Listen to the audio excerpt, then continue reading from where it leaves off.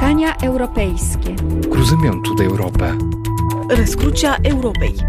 Stavrodromitis Europis. Treffpunkt Europa. The Hub of Europe. Carrefour de l'Europe. Daniel Desesquelles. Bonjour, bienvenue au Carrefour de l'Europe. Viktor Orban et Mateusz Morawiecki, respectivement Premier ministre hongrois et polonais, ont bloqué le plan de relance de 750 milliards d'euros, laborieusement mis au point par les 27 en juillet dernier. La Hongrie et la Pologne refusent en effet que le versement de ces fonds soit lié au respect de l'état de droit mis à mal par Budapest et Varsovie. Ces deux pays qui aujourd'hui ne pourraient pas adhérer à l'Union européenne s'ils n'en étaient pas déjà membres, ont entamé un bras de fer avec les autres pays européens. Et pour l'heure, le plan de relance, fer de lance de la relance économique en Europe, est au point mort. La Commission européenne et les principaux responsables européens réfléchissent comment contourner l'obstacle polono-hongrois, mais cette attitude de défiance pose un problème existentiel. L'Union européenne peut-elle remettre en cause, sans se renier, l'un de ses fondements, le respect de l'état de droit et des règles démocratiques? Je vous présente les invités qui nous ont rejoints tous par téléphone, crise sanitaire oblige. Bonjour Gwendoline Delbos-Corfield. Bonjour. Vous êtes eurodéputé Europe Écologie Les Verts et vous suivez particulièrement ce dossier pour votre groupe, l'état de droit et la situation en Hongrie et en Pologne. C'est bien ça? Oui, tout à fait. Lucas Maciek, bonjour. Bonjour. Vous êtes directeur du campus de Dijon de Sciences Po Paris. Pourquoi un campus de Sciences Po Paris à Dijon et qui retrouve-t-on dans ce campus? Eh bien, c'est un campus qui a été créé en 2001 dans la logique d'accompagnement de l'élargissement de l'Union européenne vers l'Europe centrale et orientale. Et c'est un campus qui accueille à la fois des étudiants français qui souhaitent mieux comprendre cette partie de l'Europe et des étudiants issus d'Europe centrale et orientale ou du monde entier, du moment où ils ont l'intérêt pour l'Europe avec ce prisme central-européen. Et vous-même, vous êtes tchèque. Thierry Chopin, bonjour. Bonjour. Vous êtes professeur de sciences politiques à l'Université catholique de Lille. Ça s'appelle l'ESPOL. ESPOL, ça veut dire quoi un peu plus précisément? Ça veut dire European School of Political and Social Sciences en bon français. Ah d'accord. Donc, c'est une école en fait de sciences politiques et de sciences sociales et c'est une école bilingue. D'accord, et c'est pas en ch'ti, c'est pas du ch'ti. Non. Et vous êtes par ailleurs conseiller spécial à l'Institut Jacques Delors. Et puis, comme chaque semaine, nous ferons un détour par la rédaction de Courrier International ce dimanche avec Joël Lepavou en ligne de Budapest. Thierry Chopin, j'aimerais que nous brossions ensemble le décor avant de faire entrer les acteurs de cet énième épisode de la vie tourmentée de l'Union européenne. Alors, je résume un petit peu pour faire face à la crise économique qui a touché l'ensemble des économies européennes dès le début de la pandémie du Covid. Les 27 ont adopté un plan de relance de 750 milliards d'euros. C'était en juillet, puis il faut rappeler que ça a quand même été un peu laborieux. Oui, je crois qu'effectivement c'est le moins qu'on puisse dire, puisque depuis mars, des institutions européennes, dans le cadre des compétences qui sont les leurs, ont pris des décisions importantes. La BCE, la Banque centrale européenne, a pris des décisions importantes. La Banque européenne d'investissement aussi. La Commission européenne également, en assouplissant notamment les règles du pacte de stabilité et également en assouplissant les règles de concurrence, notamment les règles qui contrôlent en fait les aides d'État. Elle a apporté également un financement partiel, en tout cas, aux mécanismes d'assurance chômage partiel qui ont été mis en œuvre dans un certain nombre d'États membres, dont la France. Reste que, effectivement, le Conseil européen, la réunion des chefs d'État et de gouvernement, est l'institution qui a mis le plus de temps à prendre une décision importante, effectivement, sur ce plan de relance, puisqu'il a fallu attendre le Conseil européen du 21 juillet dernier pour que les chefs d'État et de gouvernement des 27 pays membres de l'Union européenne s'accordent autour de ce plan de relance de 750 milliards d'euros. Alors, laborieux parce qu'il a fallu 4 jours et 4 nuits de négociations à l'arraché. Alors, l'originalité, c'est qu'il s'agit d'un plan financé par un emprunt européen, et c'est une première, qui va donc créer une dette commune, ce qui est évidemment un pas de plus dans l'intégration européenne. Un plan composé de 390 milliards de subventions et donc de 360 milliards de prêts à très très faible taux d'intérêt. Tous les 27 pays de l'Union vont pouvoir bénéficier de ces subventions et de ces prêts, à commencer par ceux qui ont été les plus touchés par le Covid, c'est-à-dire l'Italie et l'Espagne principalement, mais tous les pays toucheront des fonds et pourront avoir recours à ces prêts. Mais le Conseil européen, c'est-à-dire les 27 chefs d'État et de gouvernement, puis le Parlement européen, ont conditionné cette aide au respect de l'état de droit, et c'est là que les choses se compliquent, Thierry Chopin. Oui, alors effectivement, les choses se compliquent puisque la Hongrie et la Pologne, en fait, ont bloqué l'adoption du paquet budgétaire et du plan de relance auquel vous venez de faire allusion, Daniel, au motif en fait qu'elle ne pouvait pas accepter le lien entre l'accès aux fonds européens et le respect de l'état de droit. Donc ces deux pays, ces deux gouvernements plus précisément, ont mis un veto en fait et ont bloqué en pratique le déploiement en fait du fonds de relance de 750 milliards d'euros au moment même en fait où la deuxième vague de la crise du coronavirus frappe évidemment durement l'ensemble de l'Europe et notamment les pays du Sud dont vous avez parlé, qui allaient en être les principales bénéficiaires. Lucas Maciek, c'est depuis quelques années déjà, ces deux pays, la Hongrie et la Pologne, posent des problèmes au sein de l'Union européenne sur les questions de l'état de droit, qui recouvrent des problèmes d'indépendance, de la justice, de la liberté de la presse. La Hongrie de Viktor Orban et la Pologne de Jarosław Kaczyński. Officiellement, Jarosław Kaczyński n'est que le vice-président du Conseil des ministres, mais il est le véritable homme fort de la Pologne. Et ça fait déjà très longtemps, depuis environ entre 5 et 10 ans pour la Hongrie et 5 ans pour la Pologne, que ces deux pays posent de graves problèmes à l'Union européenne. Oui, ça a commencé avec le retour de Viktor Orban au pouvoir en 2010 et la première polémique européenne sur ce qui se passait en Hongrie, c'était autour d'une loi sur les médias et depuis il y a eu beaucoup de choses et d'ailleurs je pense qu'il y a eu une forme de durcissement de la pratique du gouvernement Orban. La situation polonaise elle est un peu différente, il y a eu une alternance, il y a eu un premier passage au pouvoir du parti PiS, à l'époque encore des frères Kaczynski. Alors le parti PiS, faut expliquer le parti PiS, le parti au pouvoir au Pologne. Qui est le pouvoir qui était fondé par les frères Kaczynski, l'un étant président est décédé tragiquement lors de l'accident d'avion à Smolensk, et son frère jumeau, Jarosław, qui est aujourd'hui l'homme fort de la Pologne. Et effectivement, il y a une forme aussi, je pense, de lassitude côté européen. C'est ça qui explique, à mon avis, le fait que pour certains États membres et pour certaines forces politiques au Parlement européen, c'est devenu un sujet difficilement négociable ou non négociable, que de continuer de fournir des fonds européens abondants à ces deux pays-là, sans que on voit ne serait-ce que des gestes positifs en direction d'une prise en compte des critiques qui leur sont adressées de manière récurrente par la Commission européenne et par toute une série d'autres acteurs européens sur le respect de l'état de droit. Et je dirais surtout, peut-être pour sortir d'un vocabulaire peut-être un peu technique, je pense que c'est fondamentalement un problème de contre-pouvoir. En fait, et notamment en Hongrie, je crois qu'on peut effectivement voir que on a un gouvernement qui est incontestablement légitime, qui effectivement gagne des élections, mais qui systématiquement a tendance à réduire, voire anéantir des contre-pouvoirs. Or, justement, la démocratie européenne d'après 1945, c'est un modèle où le fait de gagner les élections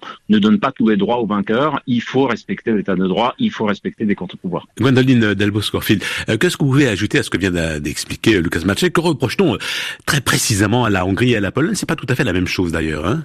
Non, on est dans deux cadres différents. La détérioration de la situation en Hongrie, elle date effectivement d'une décennie et elle a fait l'objet au Parlement européen d'alertes et de textes dès 2011 et on voit à partir de 2011 revenir régulièrement ici des résolutions portées notamment par les écologistes mais toujours soutenues et assez majoritaires et portées parfois par d'autres aussi pour rappeler la détérioration qui était en train d'avoir lieu et puis ça a amené effectivement en 2017 à ce fameux rapport Sargentini voté à la majorité, ce qui était quand même un peu une gageure et qui effectivement déclenche ce qu'on appelle l'article 7, la procédure de l'article 7 contre la Hongrie, et qui est extrêmement exhaustif et qui s'appuie sur des textes qui ne sont pas des textes du Parlement, qui s'appuient sur des textes du Conseil de l'Europe, de la Commission de Venise, d'un certain nombre de think tanks, d'organismes, de structures internationales reconnues, pour montrer la détérioration systématique du droit et de la démocratie dans le monde judiciaire, dans de la concentration des médias et donc plus d'indépendance journalistique,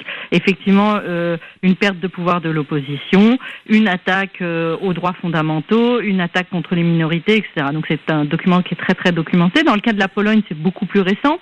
Et l'article 7 a aussi été déclenché. Il a été déclenché par la Commission, pas par le Parlement, et il a été déclenché sur un aspect qui était très particulier, qui était l'indépendance de la justice, puisqu'effectivement, depuis quelques années, un certain nombre de juges sont mis à la retraite avant l'âge, remplacés par des juges complaisants au gouvernement, avec une prise en main totale de la Cour constitutionnelle, etc., etc. Donc jusqu'à présent, en Pologne, on était sur quelque chose qui était plutôt que de l'ordre de l'indépendance de la justice, qui s'accompagnait effectivement aussi d'attaques en mots, en tous les cas très dures, puisque on a le fameux parti PiS que vous avez évoqué est un parti extrêmement conservateur, qui a une image très spécifique de ce que doit être la société, qui s'ancre dans une histoire catholique, qui refuse les couples LGBTI, qui refuse les minorités, etc. Donc, mais elles étaient encore assez faibles. Elles s'empirent de plus en plus. Effectivement, l'indépendance de la justice a été le premier cap, mais ça a permis ensuite de s'attaquer à beaucoup d'autres choses. Donc, c'est deux histoires un peu différentes, mais qui sont semblables.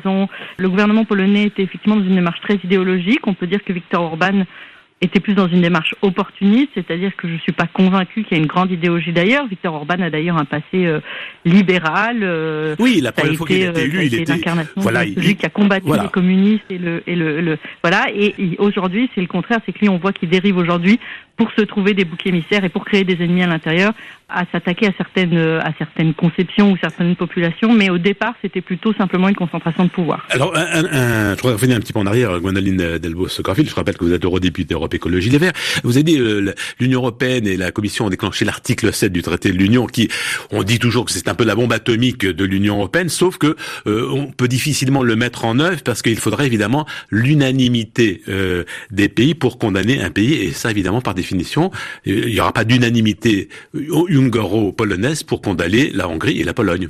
Évidemment. L'article 7, quand il est déclenché, il oblige le Conseil à étudier la question quand même. Donc depuis un certain temps, la Hongrie et la Pologne sont un peu mis sous les feux, le regard de leur pairs des autres gouvernements. Il y a eu des auditions qui ont été organisées, donc on leur demande des comptes, on les interroge. Les chancelleries, certaines chancelleries notamment, sont très impliquées, travaillent beaucoup, et c'est pas un moment très confortable pour le gouvernement hongrois et polonais, mais pour l'instant, en gros, ça s'arrête là.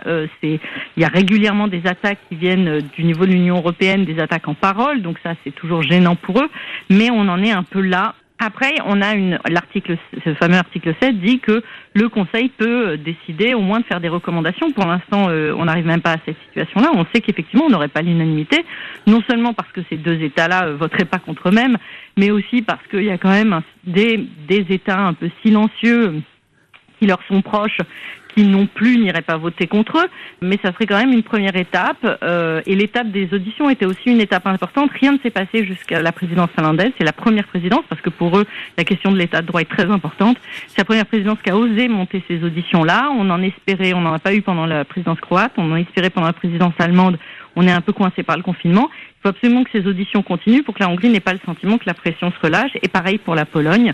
Après, il y a aussi des actions que peuvent mener la Commission. Là, c'est pas le Conseil. La Commission, c'est un peu l'équivalent du gouvernement européen avec les Sachant que le Conseil, c'est les chefs d'État et de gouvernement. Il faut toujours le rappeler. Voilà. Alors que la Commission, c'est chaque État a nommé un commissaire. La France a nommé Thierry Breton, par exemple. Donc, il y a deux commissaires qui sont sur ces questions-là, Vera Jourova et Didier Reynders, qui ont tous les deux un portefeuille, le portefeuille de la justice et le portefeuille des valeurs européennes, qui leur permettent de travailler sur ces questions-là. Ils pourraient aussi lancer des procédures d'infraction. Et malheureusement, pour des raisons qui ne sont pas très claires, il n'y a pas de procédures d'infraction qui sont lancées. Ça, c'est quand même très simple. Des procédures d'infraction, il y en a tout le temps de lancées.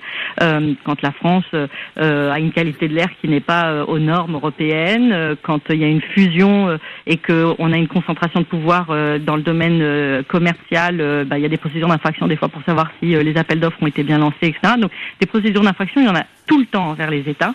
Et pour une raison qui n'est pas très claire, on n'a pas de procédure d'infraction envers la Hongrie et la Pologne sur des choses qui semblent pourtant assez faciles à prouver.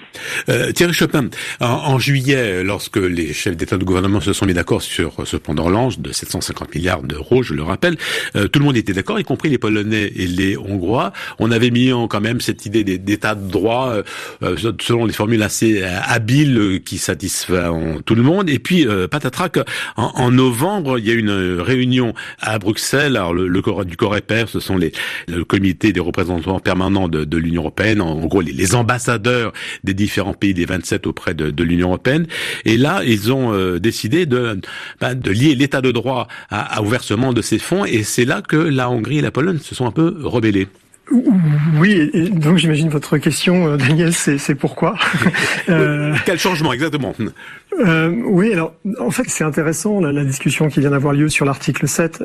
Je n'oublie pas votre question en disant ça, mais en fait pour l'instant il y avait un moyen institutionnel, une modalité finalement juridico-institutionnelle pour essayer de déjouer les atteintes portées à l'état de droit. On voit que ça ne marche pas, c'est pas efficace. Ce mécanisme il commence d'ailleurs à être mis en question du fait de son incapacité à corriger les potentielles déviations vis-à-vis de l'état de droit. Et aujourd'hui finalement, alors c'était déjà dans les tuyaux depuis quelque temps, il y a cette idée de ce principe d'une conditionnalité effectivement du versement des aides en contrepartie du respect de l'état de droit. Ça a été accepté en fait initialement, mais force est quand même de constater que très vite, à la fois le gouvernement polonais et le gouvernement hongrois ont riposté en fait assez vite en annonçant qu'ils récusaient, je cite, tout mécanisme discrétionnaire basé sur des critères arbitraires et politiquement orientés, ajoutant qu'ils ne s'étaient pas libérés du joug soviétique pour obéir aux oukases européens. Donc c'est extrêmement évidemment violent, c'est très provocateur, et je pense que derrière effectivement cette prise de position du gouvernement hongrois et polonais, il y a effectivement là d'abord le fait que ces pays, Łukasz Macek l'a dit, Gwendoline Delbos-Corfield aussi, depuis 10 ans pour la Hongrie, depuis 5 ans pour la Pologne, il y a des atteintes en fait répétées à l'état de droit, non seulement vis-à-vis de l'indépendance de la justice, vis-à-vis également de l'arbitraire du pouvoir exécutif, vis-à-vis de la liberté de la presse, et effectivement ces pays perçoivent assez facilement que cette conditionnalité budgétaire, si elle est mise en œuvre, eh bien pourrait conduire en fait à suspendre le versement de fonds qui sont très importants pour ces pays, et notamment, je rappelle quand même que pour la Hongrie, sauf erreur de ma part, 90 ou 95% des investissements publics proviennent en fait de fonds communautaires. Et donc le fait d'avoir lié d'un côté le plan de relance qui est tout à fait indispensable, nécessaire et urgent, et de l'autre en fait le respect de l'état de droit qui est une autre question en fait absolument urgente, ensemble, eh bien peut-être qu'en faisant ça, nous avons aussi peut-être commis je dis pas une erreur, mais en tout cas, je pense qu'on a ouvert la voie à des complications et des blocages que l'on perçoit en fait aujourd'hui. Je dis ça parce que je suis pas certain en fait en réalité, alors même que je suis évidemment un partisan farouche du respect de l'état de droit, mais je suis pas du tout certain que la conditionnalité budgétaire, comme c'est le cas en fait de l'outil juridico-institutionnel de l'article 7, puisse suffire en réalité à permettre le respect de l'état de droit qui effectivement est placé et doit continuer d'être placé absolument au fondement de la cohésion politique et démocratique de l'Union européenne. On verra un peu plus tard au cours de l'émission quelle est la marge de manœuvre de l'Union européenne. En tout cas, ces deux pays devaient être de grands bénéficiaires de ce plan de relance, environ 135 milliards d'euros pour la Pologne et 41 milliards d'euros pour la Hongrie. Et les 25 autres Européens ont pensé à tort que Budapest et Varsovie ne bloqueraient pas le plan de relance et le budget de l'Union européenne qui lui est lié. Là, c'est 1074 milliards d'euros pour la période 2021-2027. Et pourtant si. Et pour s'en convaincre, nous allons faire un détour par la rédaction de Courrier International avec Joël Lepavou, qui est le correspondant de Courrier International à Budapest. Bonjour Joël. Bonjour Daniel. Alors Joël, le Premier ministre hongrois controversé, Viktor Orban, avait prévenu qu'il bloquerait le budget, le plan de relance européen si l'état de droit conditionnait les aides de Bruxelles. Qu'à cela ne tienne, le critère est resté et il a même été durci.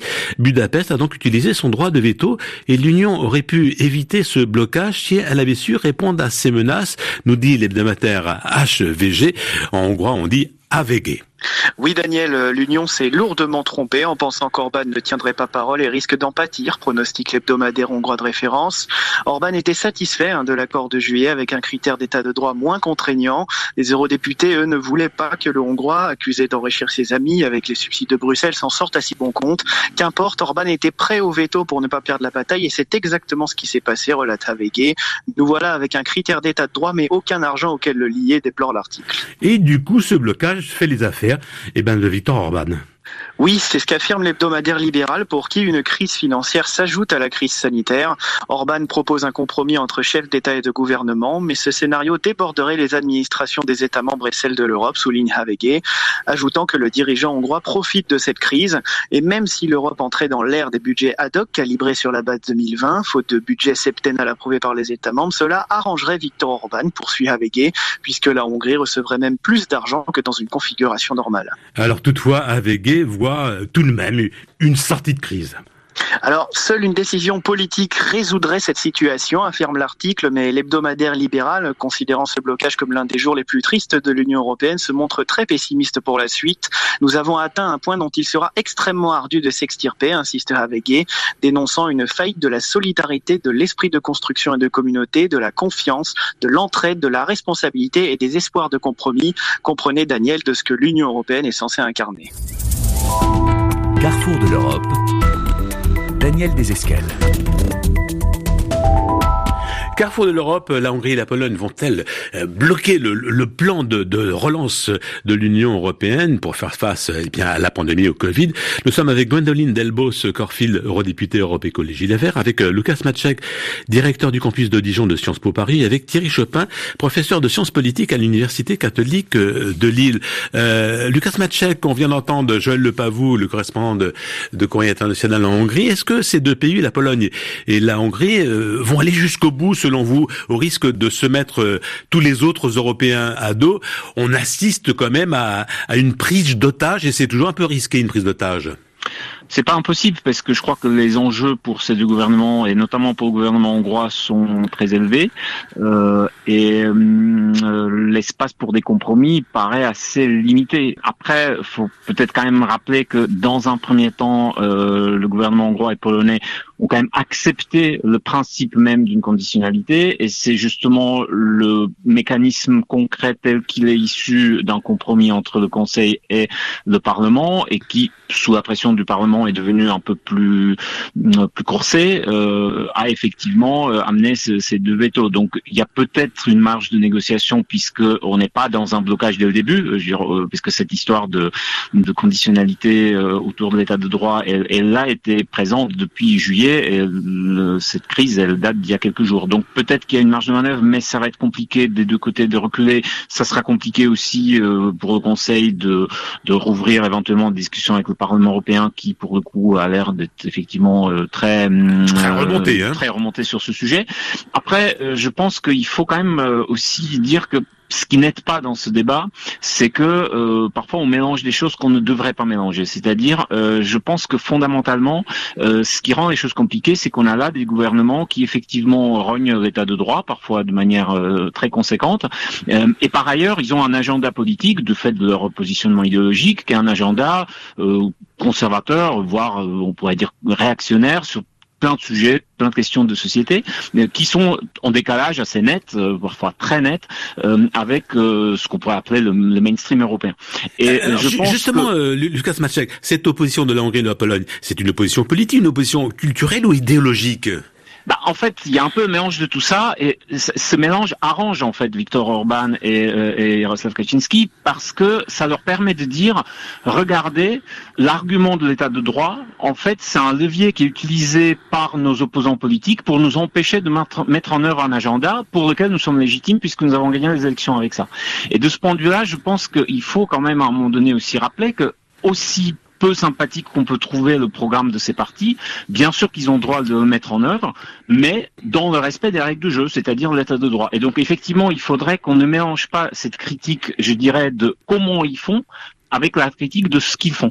Et je trouve que notamment dans le discours médiatique, en France et dans d'autres pays, parfois on mélange un peu les deux, et en fait c'est un service qu'on rend à Viktor Orban, parce que il peut effectivement dire, en fait il y a une question d'instrumentalisation de l'argument de l'état de droit, et il y a un deuxième point sur lequel il faut être extrêmement vigilant, parce qu'en Europe centrale c'est vraiment un point d'une sensibilité extrême, c'est une forme de, j'irais presque jusqu'à parler d'une forme de paranoïa en Europe centrale, et pas seulement en Hongrie et en Pologne, par rapport à tout ce qui de loin ou de près peut évoquer le sentiment d'un deux poids deux mesures. Et donc effectivement, là aussi, il faut faire très attention à ce que tous les mécanismes qu'on met en place, à ce qu'ils soient appliqués de manière très fair-play pour tous les États membres, et la tentation de remettre en cause certains principes de l'état de droit, ce n'est pas un monopole des forces politiques du type Orban ou Kaczynski. Disons que eux, c'est sans doute la forme la plus développée et la plus ancrée au pouvoir, et donc avec le plus grand pouvoir de faire ce genre de choses, mais il y a d'autres tentations, et même même dans des débats internes, vous savez très bien qu'en France, il y a des forces politiques qui, effectivement, n'apprécient pas du tout et vont critiquer au nom de la démocratie lorsque le Conseil constitutionnel censure une loi. Ils vont dire que c'est scandaleux que des juges ou des non-élus limitent la volonté populaire. Vous savez très bien qu'il y a des gens qui disent qu'il faut sortir des traités et ne pas respecter les traités internationaux si on a gagné les élections. C'est-à-dire, fondamentalement, le conflit il est là. C'est-à-dire entre ceux qui disent si je gagne les élections, je suis légitime pour faire ce que je veux, et ceux qui me critiquent ou ceux qui veulent me limiter mes marges de manœuvre, ils sont antidémocratiques, et ceux qui disent gagner une élection, ça vous donne beaucoup de possibilités de réaliser votre programme, mais vous devez respecter les règles du jeu, et effectivement, parfois, vous ne pouvez pas aller jusqu'au bout de vos idées, parce que vous allez vous heurter à des contre-pouvoirs qu'il faut respecter. Alors Victor Orban, comme Jaroslav Kaczynski, parle de souveraineté bafouée, que l'Union européenne, c'est un peu comme l'Union soviétique, à savoir, quand même une grande différence, c'est que ils ont choisi de rejoindre l'Union européenne, et il est tout à fait possible d'en sortir. Le Royaume-Uni en fait la preuve tous les jours, même si c'est un petit peu compliqué. Lucas Machet, tout de même, ces deux pays, la Hongrie et la Pologne, s'ils étaient candidats aujourd'hui pour rejoindre l'Union européenne, leur candidature serait refusée. C'est toujours compliqué de faire comme ça de la science politique fiction, mais oui, je pense qu'effectivement, ils auraient droit à des rapports de la Commission extrêmement durs sur ces sujets-là. Maintenant, je vous signale que par le passé, on a parfois fait adhérer des pays où, la Commission n'était pas forcément toujours complètement. Donc, il peut y avoir des considérations politiques qui font que. Mais oui, je pense qu'un État candidat aujourd'hui qui aurait le même pédigré, si je puis dire, que la Hongrie et la Pologne, je pense que ce pays aurait de très graves soucis à se faire pour son adhésion. Gwendoline Delbos-Corfield, quelles sont les marges de manœuvre de l'Union européenne pour trouver un arrangement qui soit quand même digne de ce nom, qui soit pas ce fameux arrangement, ce compromis dans l'Union européenne à le secret, qui satisfait tout le monde et donc personne? C'est difficile à dire. Juste pour un peu rappeler, la proposition sur cette conditionnalité de l'état de droit, elle est pas neuve, elle n'est pas au moment des discussions du plan de relance, elle a rien à voir avec l'épidémie. Elle date d'une proposition de la Commission de 2018, et effectivement, à la fois juste le temps qui passe a fait ça, et à la fois il y a des gens qui ont pensé que c'était une bonne idée de faire un peu un package du budget de l'Europe pour les 5 prochaines années, le fameux MFF, de ce plan de relance, d'un autre texte encore différent qui est celui de créer des nouvelles ressources pour l'Union européenne et des ressources propres à l'Union européenne avec des taxes nouvelles, et encore ce texte sur la conditionnalité de l'état de droit. Donc les quatre ont fait un package, et au départ on est quand même sur des choses qui peuvent vivre indépendamment les unes des autres, c'est ça que j'ai envie de dire.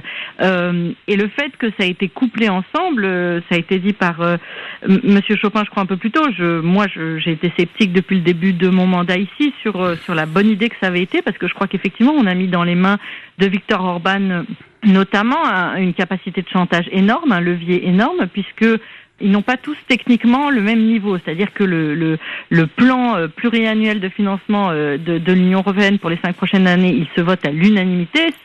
Ce texte sur la conditionnalité à l'état de droit, il aurait pu se voter pas du tout à l'unanimité. Mais comme ils ont tout mis dans le même paquet, ils se sont retrouvés un peu coincés, ce qui leur a donné beaucoup de pouvoir. Et aujourd'hui, on est un peu coincé dans cette situation où on ne sait pas trop effectivement ce qui peut en sortir. D'autant plus que même si aujourd'hui on arrivait à obtenir l'unanimité de Viktor Orban en mettant pas tout de suite le texte sur l'état de droit sur la table et en attendant peut-être quelques mois pour le mettre, etc. Il y a un autre texte qui est celui des ressources propres, qui est celui qui en fait va apporter de l'argent pour tous ces plans de relance. Il n'y a pas de plan de relance s'il n'y a pas des nouvelles ressources, s'il n'y a pas ces taxes qui sont mises en place, parce que ce que mettent chacun des États dans l'enveloppe ne suffira pas.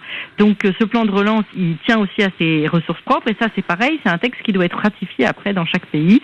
Et on sait que parfois, quand les pays empêchent la ratification, ils font traîner les choses en longueur, les choses n'arrivent pas. Donc on est très coincé. Viktor Orban a dans ses mains un pouvoir immense. Les États ont cru qu'il allait se retrouver seul. Moi, je suis en désaccord avec certaines choses qui ont été dites, notamment par le journal hongrois, et puis je l'ai réentendu, c'est que je pense que dès juillet, Viktor Orban, il avait indiqué que si ça allait trop loin, ça lui plairait pas, et je suis sûr que l'accord de juillet lui aurait pas plus plu, et qu'il aurait de toute manière, au dernier moment, mis son veto. Ce qu'on espérait, c'est que la Pologne, ayant désespérément besoin de l'argent, parce que vous avez parlé des États du Sud, qui effectivement en ont beaucoup besoin, mais la Pologne aussi est dans une situation catastrophique par rapport à la pandémie, et donc on espérait qu'en fait, il se retrouve un peu seul et qu'il soit bloqué, et que la pression internationale, il y a aussi une histoire un peu de jeu de théâtre dans tout ça, l'oblige à le faire. Aujourd'hui, on ne sait pas trop. Il y a des options sur la table. Il y a des gens qui commencent à penser qu'on pourrait peut-être faire un plan de relance sans prendre en compte la Pologne et la Hongrie. C'est possible d'avoir, il y avait un plan de relance pour 27 pays. Finalement, si on le fait à 25, on gèle les crédits qu'on avait imaginés et prévus pour la Pologne et la Hongrie. Et puis voilà, on fait ce plan de relance à 25. C'est possible ou c'est techniquement possible? C'est une discussion qui a lieu au Parlement actuellement. Il y a, a priori, c'est une discussion sur laquelle les groupes seraient assez d'accord. Donc il y aurait de la part du Parlement une option qui serait celle-ci, de dire écoutez, nous on cédera pas sur la conditionnalité état de droit. Puis s'il faut faire le plan de relance sans la Hongrie et la Pologne, on le fait.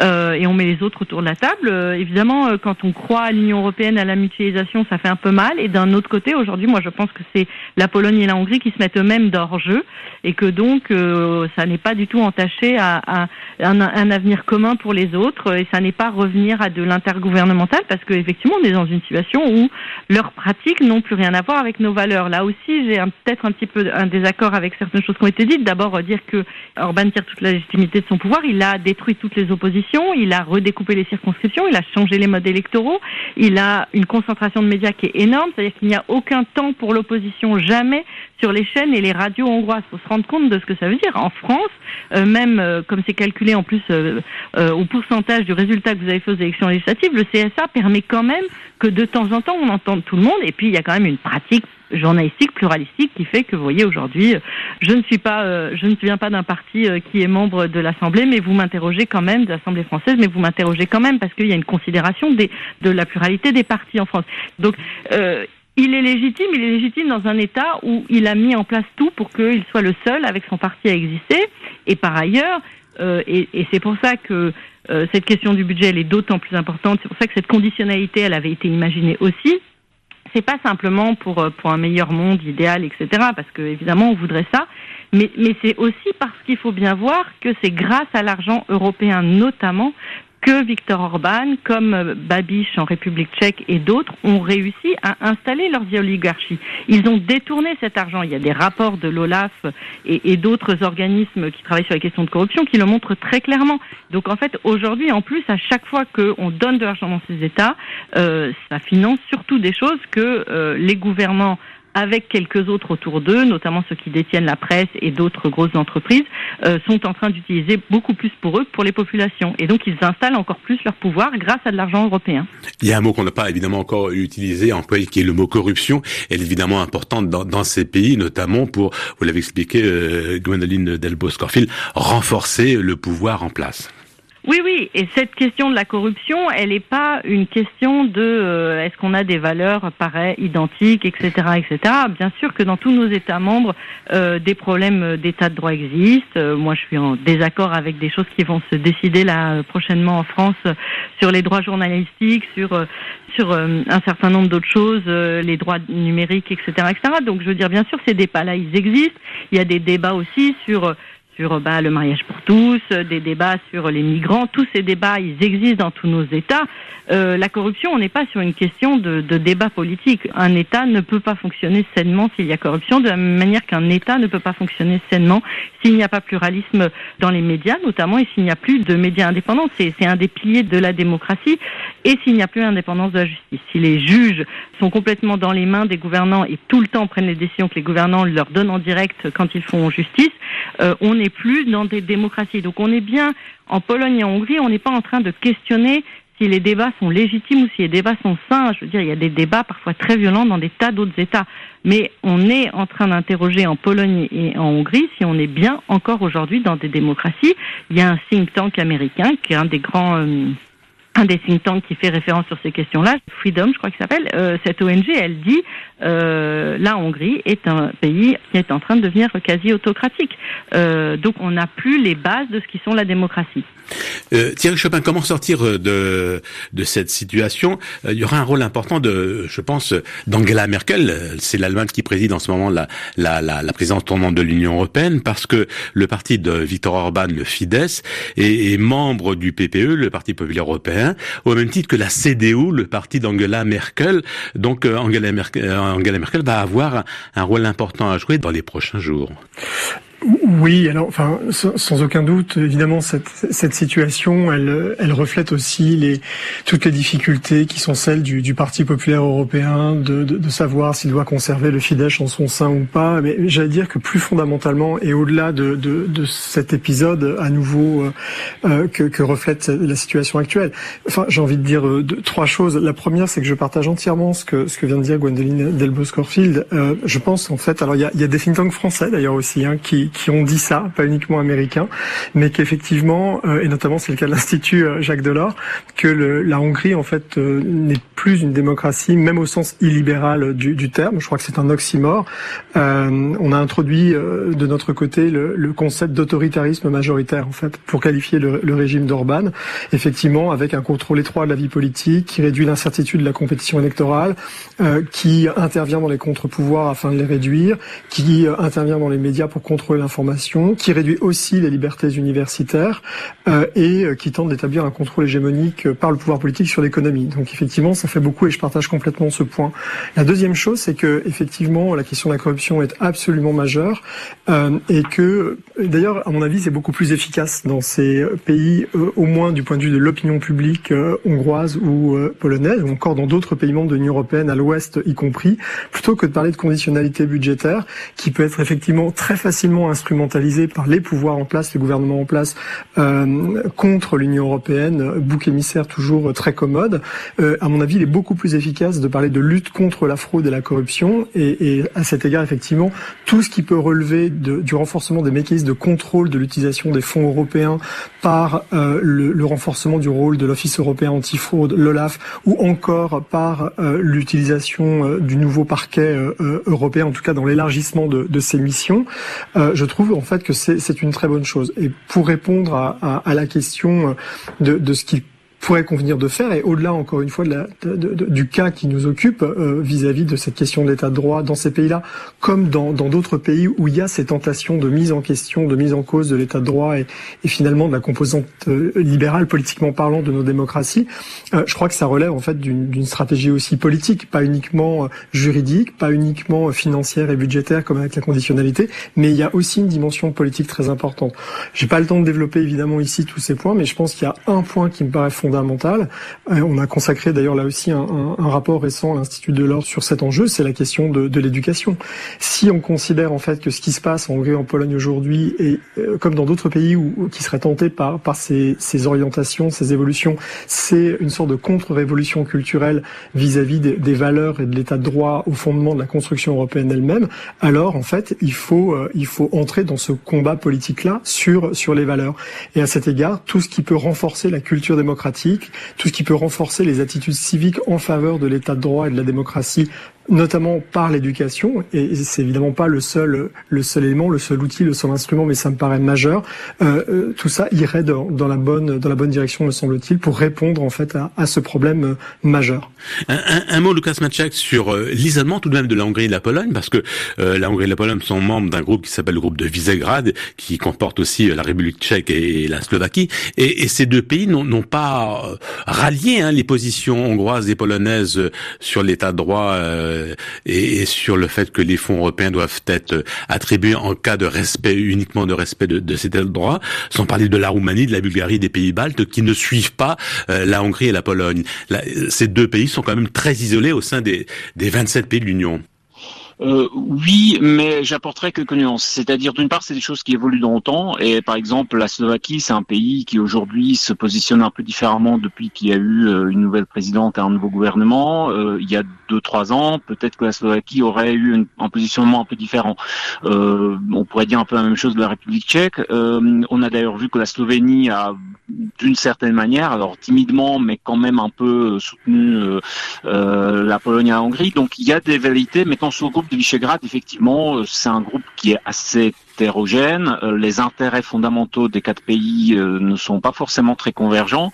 Et au fond, la seule question sur laquelle ces 4 pays se sont réellement trouvés très unis, et ça a forgé chez eux une forme de solidarité en ayant le sentiment d'être un peu bloc contre le reste de l'Union, c'était la question au moment de la crise migratoire en 2015.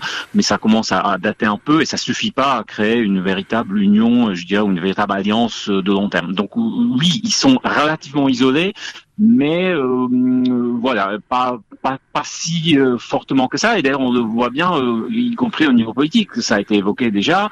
Malgré tout, Fidesz reste un membre suspendu, néanmoins pas encore exclu du PPE. Et on a mis quand même beaucoup de temps au PPE pour s'attaquer à ça.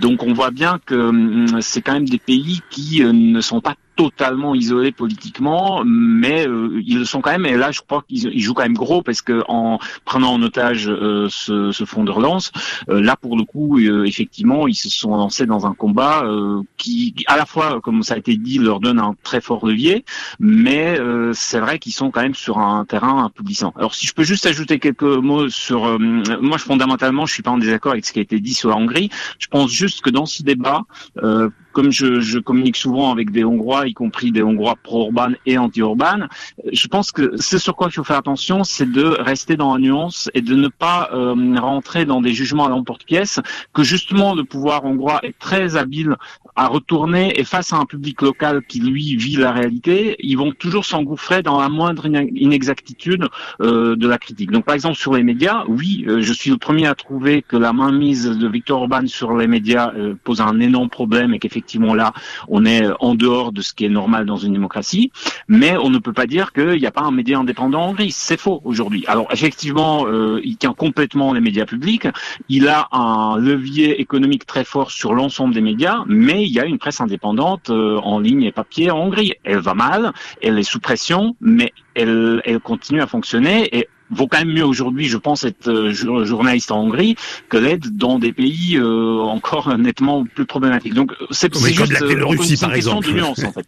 Oui, par exemple, pour donner un exemple. Mais la même chose un peu sur la question électorale. Et alors il y a un autre élément, il y a la question du contexte historique. C'est-à-dire, et ça c'est une erreur qu'on a fait déjà avec Jörg Haider en Autriche à la fin du XXe siècle. C'est que on oublie aussi que souvent ces forces politiques, s'ils arrivent à être majoritaires à un moment donné, c'est que ils surfent aussi sur un certain nombre de composantes de mécontentement qui sont tout à fait légitimes et compréhensibles. Et souvent, vu de l'extérieur, on oublie ça. On n'a pas vu pour Haider qu'il y avait aussi une réaction à une espèce de duopole sur le pouvoir autrichien depuis 40 ans entre les sociaux-démocrates et les chrétiens-démocrates, et qu'il y avait une espèce de ras-le-bol face à un État complètement privatisé par deux partis. La même chose en Hongrie, on oublie quand même un peu que la pratique du pouvoir et un certain nombre de comportements du gouvernement de gauche précédent, effectivement, a créé une espèce de réaction extrêmement violente dans une partie de l'opinion hongroise qui a porté au pouvoir Viktor Orban. Donc, et d'ailleurs, un des problèmes de la Hongrie, au-delà de tout ce qu'on a pu dire, c'est que à la maison, l'opposition est incapable alors effectivement, il y a un espace qui se réduit, mais je pense qu'il y a aussi un problème structurel dans cette opposition hongroise qui continue à être assez largement animée par des gens qui sont tellement discrédités de ce qu'ils ont fait avant qu'en fait, il y a un problème de renouvellement. Et c'est peut-être le dernier point que je voudrais dire aussi, c'est que la question qu'il faut toujours se poser, c'est dans quelle mesure la pression extérieure, qui est nécessaire, qui est légitime, parce que l'Union européenne, c'est pas qu'extérieur, hein, on parle de notre argent à nous tous, on parle des valeurs à nous tous, donc c'est tout à fait légitime de mon point de vue que l'Union européenne fasse pression sur la Hongrie et sur la Pologne, mais il faut quand même se poser la question, est-ce que la façon dont on fait cette pression, est-ce que les formulations qu'on utilise aident ou n'aident pas l'opposition domestique, parce que in fine, il y a que l'opposition domestique qui peut se débarrasser de ces régimes-là, et on sait très bien aussi que lorsqu'il y a une pression qu'on fait passer pour une pression extérieure, ça peut créer un environnement très difficile pour l'opposition domestique qui se retrouve un peu dans le rôle de, entre guillemets, pour utiliser un terme que ces régimes-là sont prêts à utiliser, agents de l'étranger. Et on voit bien à quel point c'est du pain béni pour Viktor Orban d'avoir pu, dans la figure de George Soros, créer une espèce de figure de repoussoir absolu. C'est infâme, c'est injuste, c'est tout ce qu'on veut, mais malheureusement ça fonctionne quand même. Et donc faut faire attention sur la façon dont on fait la pression sur ces pays pour ne pas, d'une certaine manière, mettre en difficulté l'opposition et aussi de faire la pression sur cette opposition pour qu'elle-même elle fasse le ménage chez elle. Gwendoline Delbos, Corville, je sens que c'est vous qui allez avoir le mot de la fin. Cette rébellion polono-hongroise pose quand même un problème existentiel à l'Union européenne, qui s'est construite comme un projet politique et pas uniquement comme un grand marché, encore moins comme une tirelire, un projet politique d'intégration avec un socle démocratique où l'état de droit est respecté. Alors déjà, est-ce qu'il y a un tronc commun de l'état de droit, je veux dire, à Paris, à Berlin, à Rome et puis à Varsovie? Qu'est-ce que ça veut dire cette notion d'état de droit? Est-ce que on parle toujours de la même chose? Et puis un peu, est-ce que l'Union européenne peut renoncer à imposer cet état de droit, même s'il peut être difficile à définir, sans se renier, de la même façon que la remise en cause d'un élément du marché unique allait détricoter l'ensemble et mener l'Union européenne à son implosion dans le cadre du Brexit? Est-ce qu'on est un peu dans le même cas de figure avec cette notion d'état de droit? Est-ce que si l'Union européenne recule sur cette définition pas facile peut-être à mettre en place, eh bien elle perd un peu son âme et elle risque un peu l'implosion?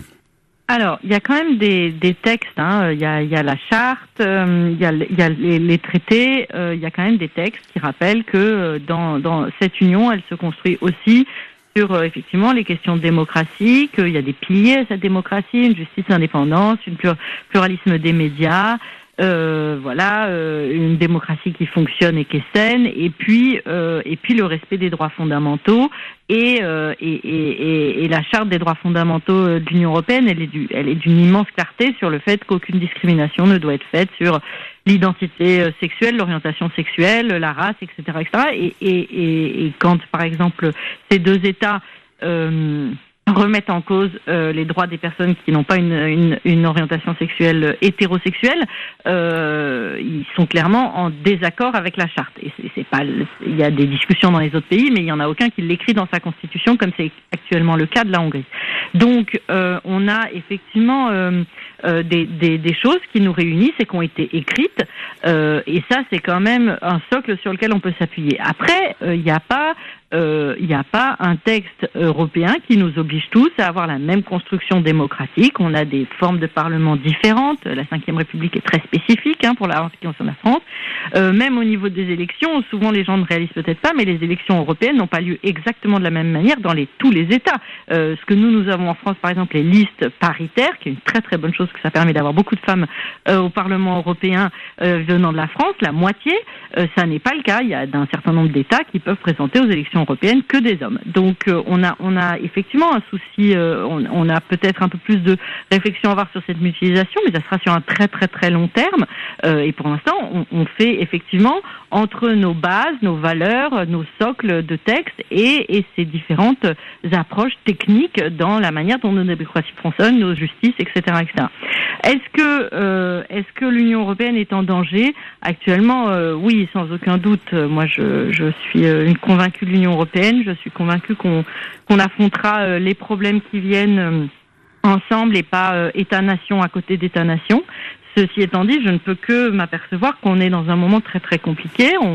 On va entériner dans quelques semaines le Brexit et jusqu'au bout, ça se passera pas bien et ça sera compliqué. On ne sait pas quelle relation on va avoir avec cet État qui vient de partir. On a deux États qui nous disent régulièrement, la Pologne et la Hongrie, que tant pis, non, ils ne vont plus respecter les règles démocratiques élémentaires et qu'on n'a qu'à vivre avec. Donc oui, il y a des vrais questionnements à avoir et là-dessus, les réponses, elles sont vraiment du côté du courage politique. Effectivement, vous l'avez dit. Gwendoline Delbos-Corfield, je suis obligé de vous couper, donc j'ai retenu quand même le mot de la fin que vous avez employé à plusieurs reprises. Courage politique, c'est ça le mot de la fin? Oui. Il n'y a rien qui ne remplace ça pour agir dans une société. On peut avoir tous les outils à nos dispositions. Si on ne les utilise pas, il n'y aura pas de démocratie qui fonctionne. Gwendoline Delbos-Corfield, Europe Écologie Les Verts, vous êtes eurodéputé. Lucas Matchek, directeur du campus de Dijon de Sciences Po Paris, et Thierry Chopin, professeur de sciences politiques à l'Université catholique de Lille. Merci à tous les trois d'avoir été au Carrefour de l'Europe, réalisation Steven Hensley, avec Joël Le Pavou de Courrier International à Budapest. Sur la page de l'émission, des infos sur nos invités. Vous pouvez réécouter ce Carrefour de l'Europe et vous abonner au podcast de l'émission via RFI.fr ou votre plateforme préférée. On reste en contact évidemment via Facebook et Twitter. Daniel Desescales, où que vous soyez, à Budapest, Varsovie, Bruxelles, Paris, ailleurs en Europe ou dans le reste du monde, je vous donne rendez-vous la semaine prochaine. Et tout de suite, un nouveau journal sur RFI, la radio de l'Europe et du monde. Au revoir.